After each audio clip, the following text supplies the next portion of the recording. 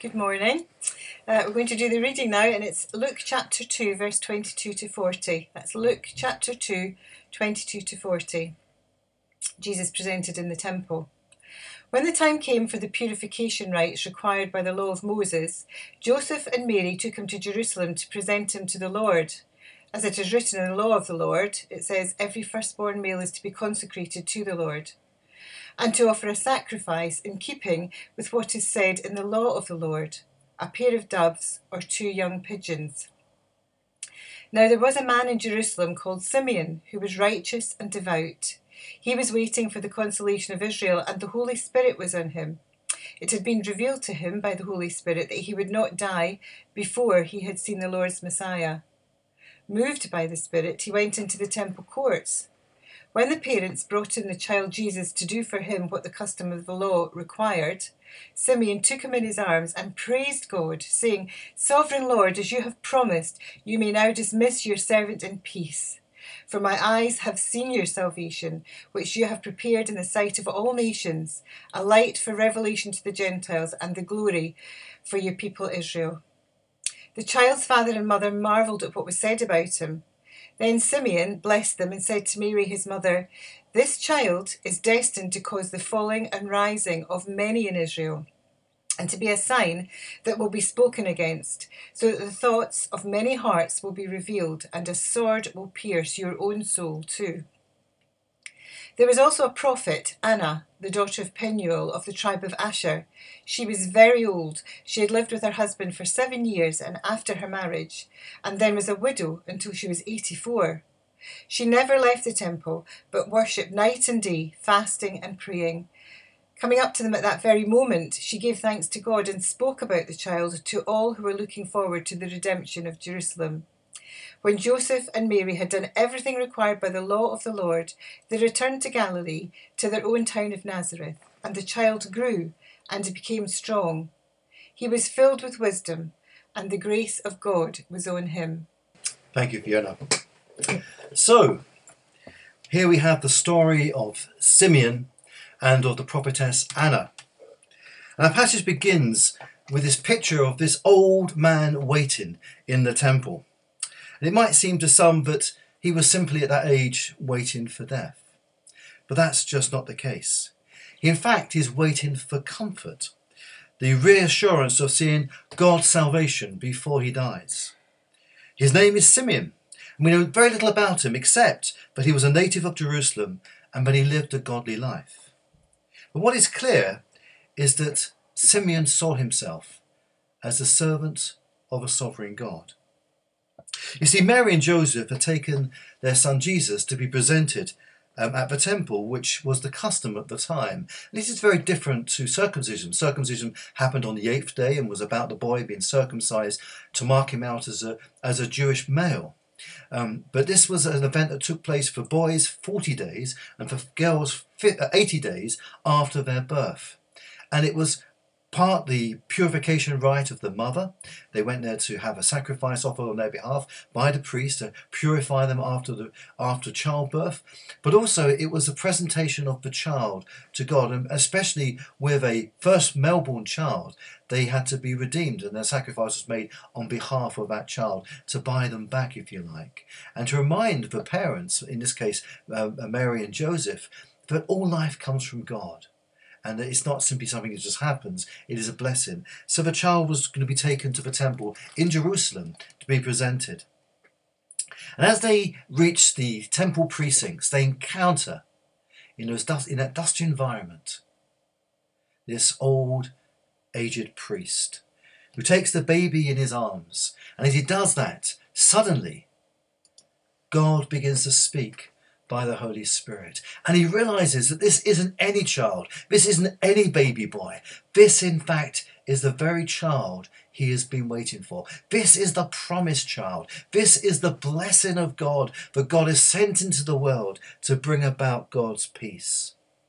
And so he says those lovely words. He says, "Sovereign Lord, as you have promised, you may now dismiss your servant in peace."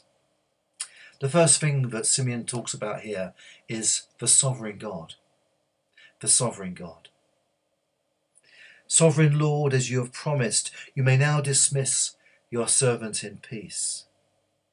This is the famous line, of course, of that evening time prayer prayed in the Christian church, the Nunc Dimittis.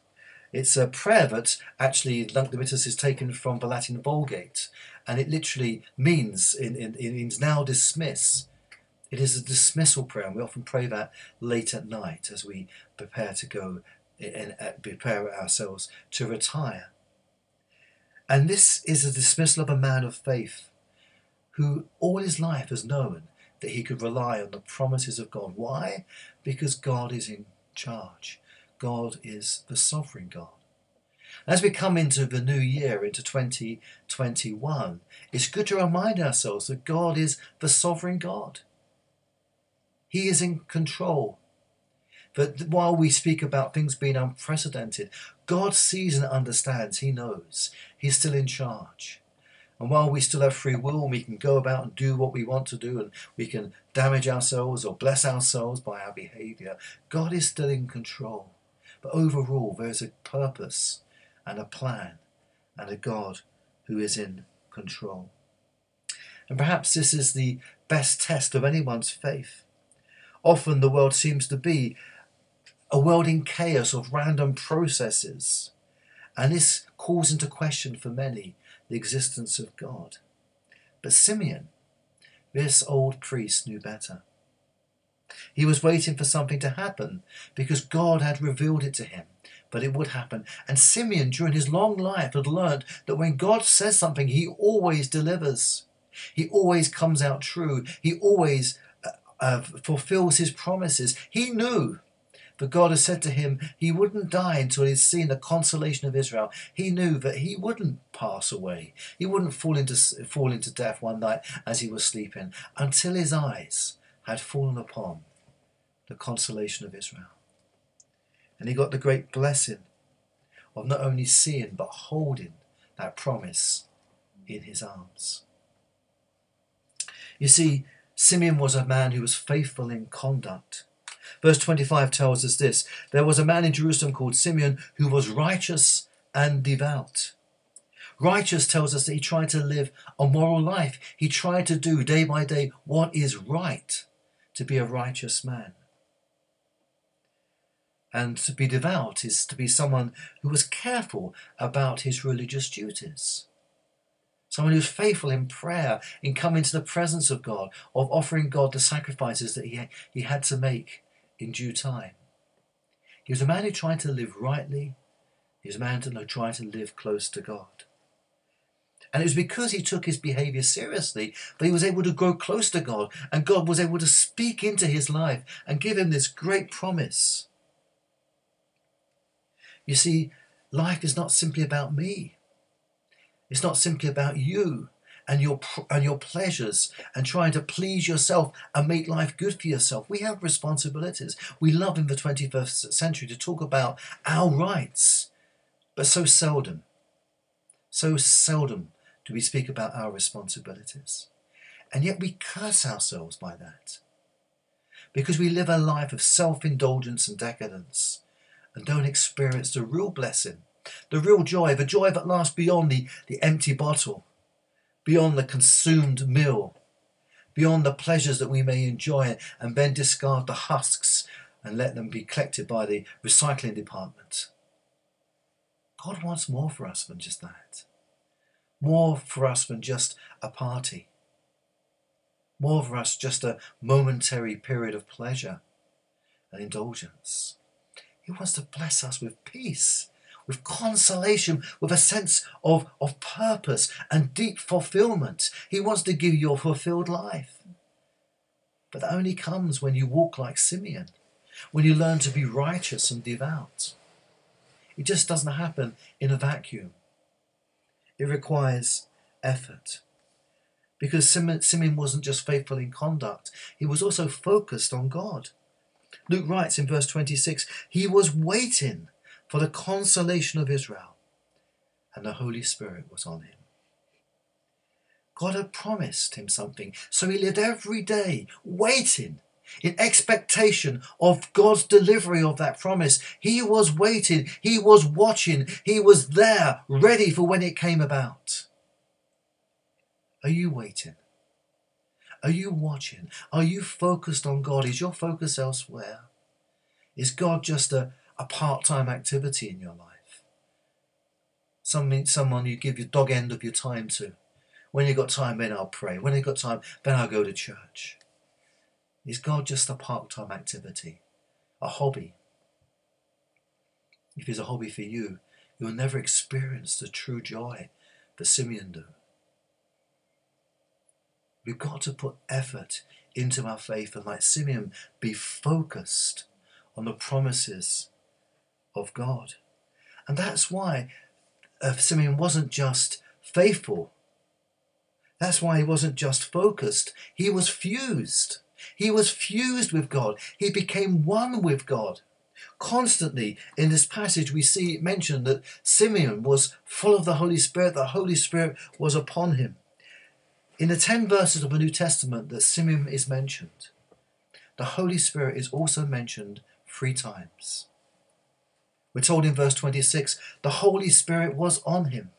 In verse 27, it had been revealed to him by the Holy Spirit. And in verse 28, moved by the Spirit to go into the temple courts. Because this man was faithful to God, because this man was focused upon God, he became fused with God. And the power of God was able to operate in his life. And that's true for us. If you lack power in your life, it's inevitably because you lack to be faithful. You're lacking in your focus.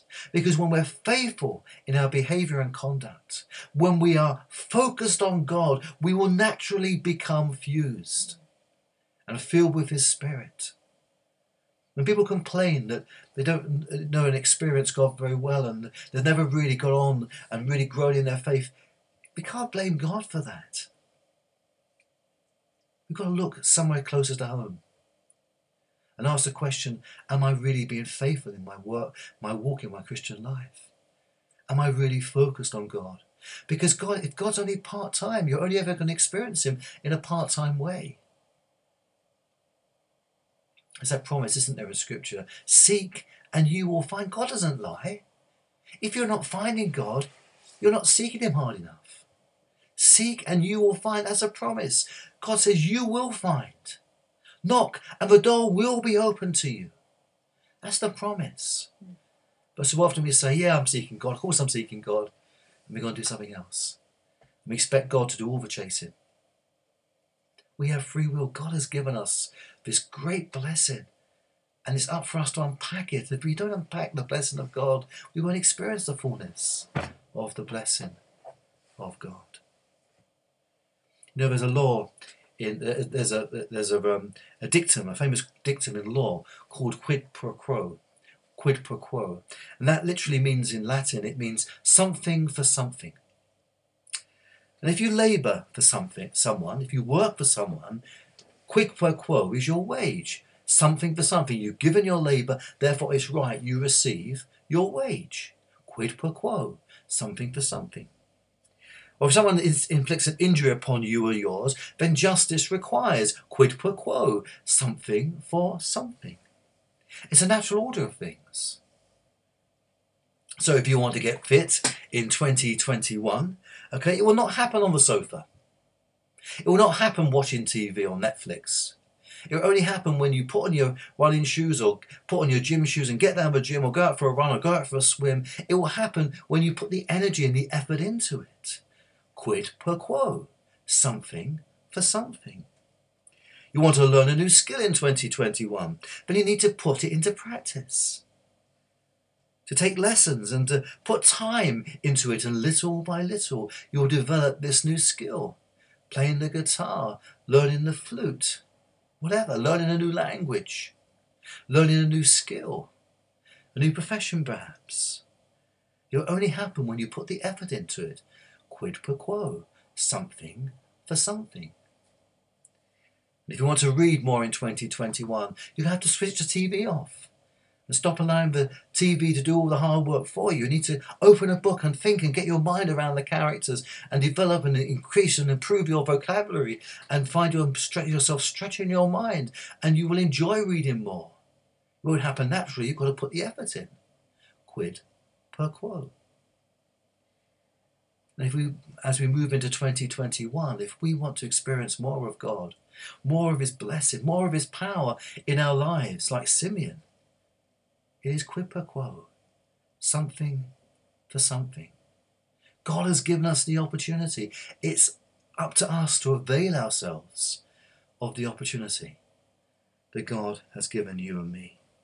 We can all become closer to God and all be filled more with his Spirit, just like Simeon, if we put in the effort.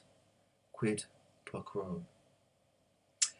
See, Simeon believed that God was in charge and would always deliver on his promises. And one of the reasons he believed that God would deliver on his promises is because Simeon believed that God is good. He's not just the sovereign God, he is the saving God. The saving God. He writes, he says in verse 30 and 31, "For my eyes have seen your salvation, which you have prepared in the sight of all nations."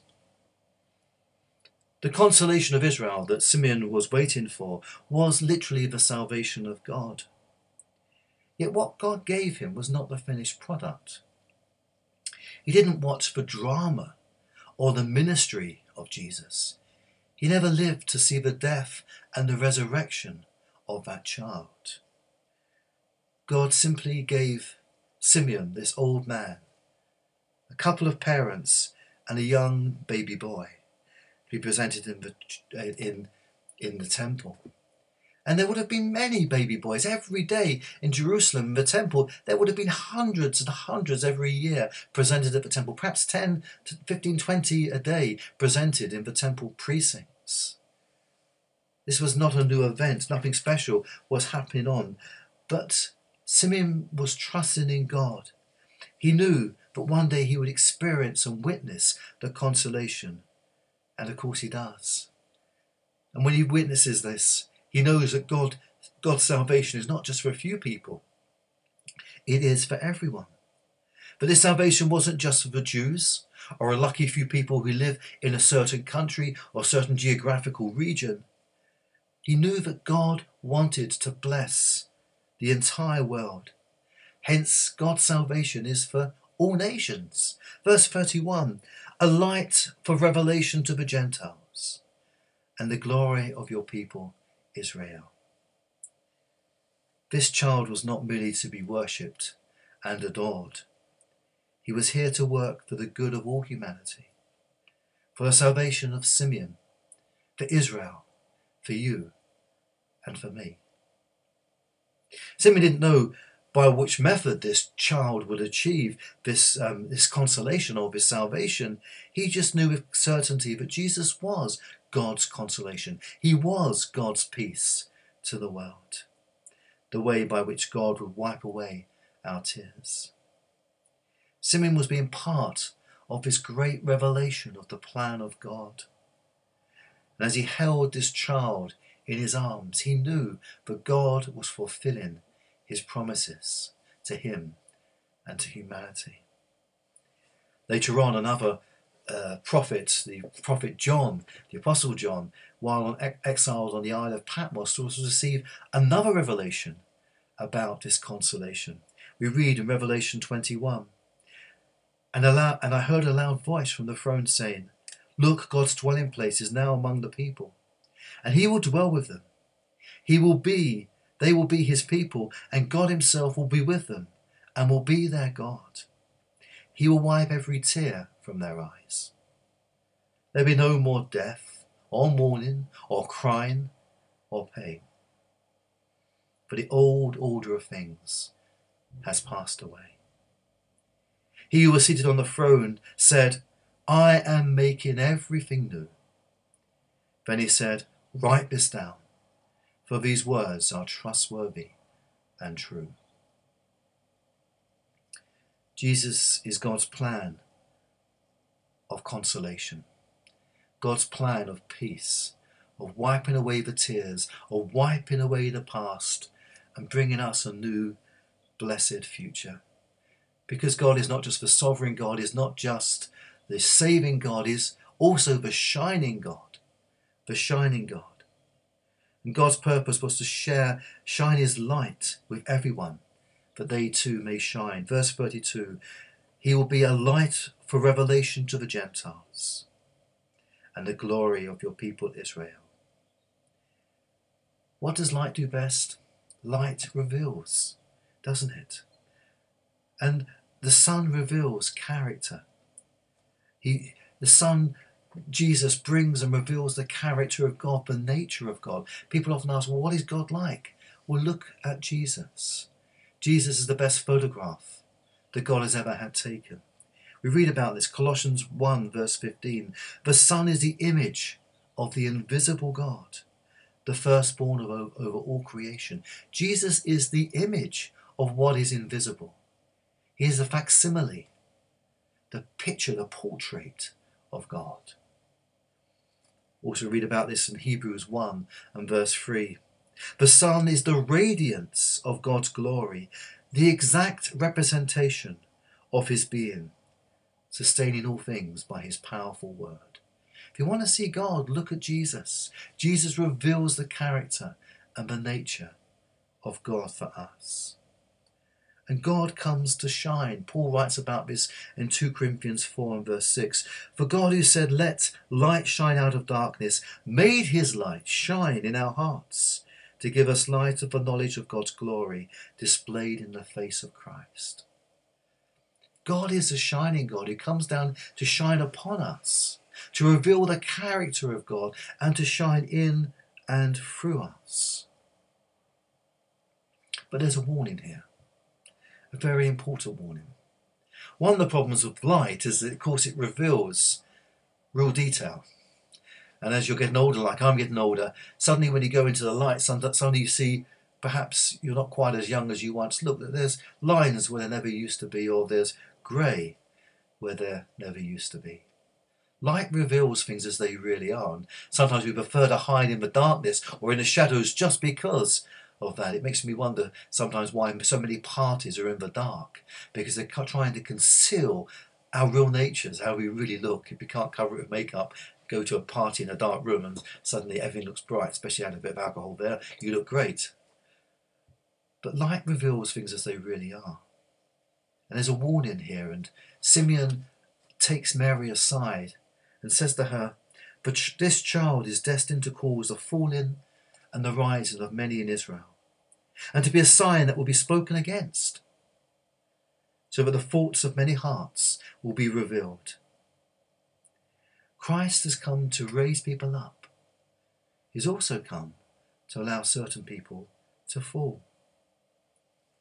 He has come to give us a hand up, to pull us out of our mess, into his calmness and into his peace. Yet not everyone wants God's help. Some people will prefer to remain in their mess than to be lifted up by him. And those he will allow to fall. He will allow our free will. He never ever works against our free will. If you don't want Christ, then you don't want Christ. It's your decision. The door, the handle to hell is on the inside. People choose to remain in their personal pain, in their darkness, in their wrongdoing, rather than come into the light and the presence of Christ. Because we see finally in this passage that God is the sanctifying God. He is a sanctifying God. At this very end of his prophetic nature, at the end of his prophetic utterance, the Nunc Dimittis, he tells Mary that Jesus will cause the rising or the falling of many, and he will reveal the true nature of their hearts. Jesus wants everyone to rise, to be blessed, to be uplifted by his presence and by his message. But not everyone welcomes him into their lives or into this world. In fact, this was true. This is the very reason that Jesus was killed, because the religious people didn't welcome him. He was a threat to their hypocrisy. His light exposed the reality of their religion, which was all about them and not about God at all. He showed that they're more concerned about glorifying themselves, wandering up and down, strutting their stuff, preening themselves in their religious garbs and dress, And they weren't really concerned with the true worship of God. The focus was on them during worship. Look at me, and not look at God. Jesus spoke about this. He spoke about this in Matthew 23 when he said this. He said, "The teachers of the law and the Pharisees sit in Moses' seat. You must be careful to do everything they tell you, but do not do what they do, for they do not practice what they preach. Everything they do is done for their people to see. They love the place of honor at banquets and the most important seats in the synagogues. They love to be greeted with respect in the marketplaces and be called rabbi by others. These religious leaders were pointing everyone at them and not at God." He exposed their hypocrisy and he also exposed their corruption. We read that Jesus cleansed the temple not once but twice. And in fact, it was immediately following his cleansing of the temple the second time that they began to plot his murder and execution. They planned to assassinate Jesus because he exposed their corruption. He stands in the temple precincts and says, "It is written, my house will be called a house of prayer, but you have made it a den of robbers." Jesus hates injustice. He hates corruption. He hates those who exploit people for their own benefits. So not everyone welcomed Jesus. Some rejected him, and he exposed the true intentions of their hearts by his light. And many today choose to speak against the ministry of Jesus. They are like the Pharisees and the scribes in the New Testament. They plot to assassinate him because his message is too radical, too challenging, and they prefer to fall than to be risen up with him. And so as we come into this new year, we need to evaluate whether we are ready to receive Jesus for 2021. Because he doesn't come to implement our will. He comes to bring in the kingdom of God, where God is king, where Jesus is king. The servant king, but the king nevertheless. His light calls for inner purity, for us to live our lives like Simeon, devoutly, righteously, doing the right thing. And if there are things in our lives that are contrary to God's will, or contrary to the teaching of the Bible, or contrary to the teaching of Jesus, the words of Jesus, then we will never know the full blessing of Jesus. It's up to us. We can pretend some of those promises don't exist, or some of those teaching is not relevant for the 21st century, or whatever. We can do that. We can convince ourselves. But that's not going to mean we get the blessing of God. We need to be like Simeon, living righteous and devout lives. We will not rise, but we will fall. You see, Jesus brings a sword to cut it out. He wants us to rise, but some prefer to fall than to rise with Christ in their lives. I wonder about you, this beginning of this 21st year of this new century. Jesus comes to bring consolation. He comes to bring peace. But we need to accept his kingdom, his rule, his ways, his words. If we don't, at best we will never receive the full rising that he intends for us. Our willfulness will grieve the Holy Spirit, and we'll never be able to fully enjoy the blessing of God that he plans for us. At worst, we will not rise at all. We will fall. Fall away from Christ, fall away from his blessing, fall away from his consolation and his peace, and experience real natural hell. It's our way or God's way. There's no in-between, no middle way. Many will simply ignore Jesus, while others will speak against him and plan and plot, like the Pharisees and the scribes, to try and assassinate him, to silence his word. As he says in verse 36, the faults of many hearts will be revealed.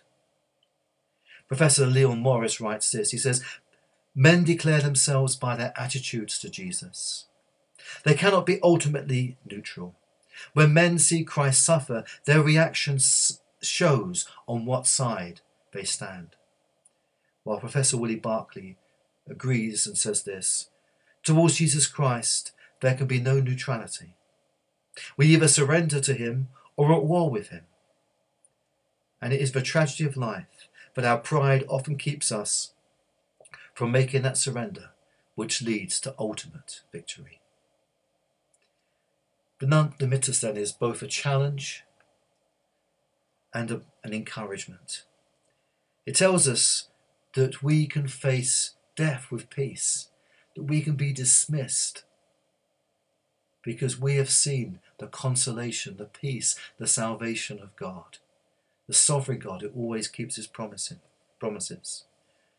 But it also calls for our response to God's Son, to receive his salvation, to receive his consolation, or to reject it.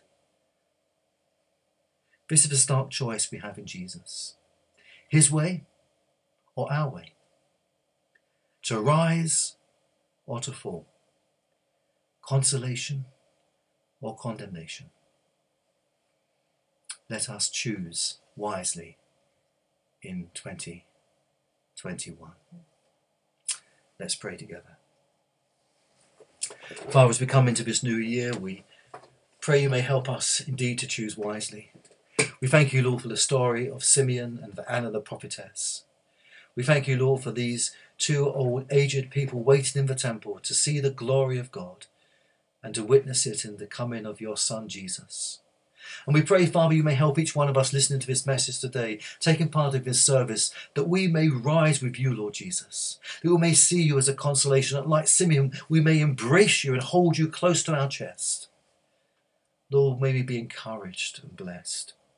May we face this year with the peace that Simeon had. May we trust in your promises as a sovereign God, and may we know your blessing in our lives. We pray for our country. We pray for our world. We pray, Father, for the end of this virus. We pray you may give wisdom to our governments and other states and nations, that they may look after their people well and may, Lord, provide for a future. That you may give them wisdom, Father, to make right and good judgments. We pray for our National Health Service, for our doctors and nurses, for those who clean and look after our wards and our surgical theatres, for all those involved in caring for the elderly and for the sick and the dying. We pray, Lord, for those key workers, that you may give them strength and bless them.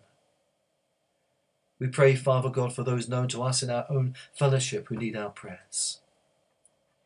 We pray for Christine Rudland, for Rob Urand, for Ian Smith, for Michael Rimington. Remember John and June Berman, George and Mary Hay. We pray, Father, for others known to us who need our prayers. In a moment of quietness, we lift their names to you.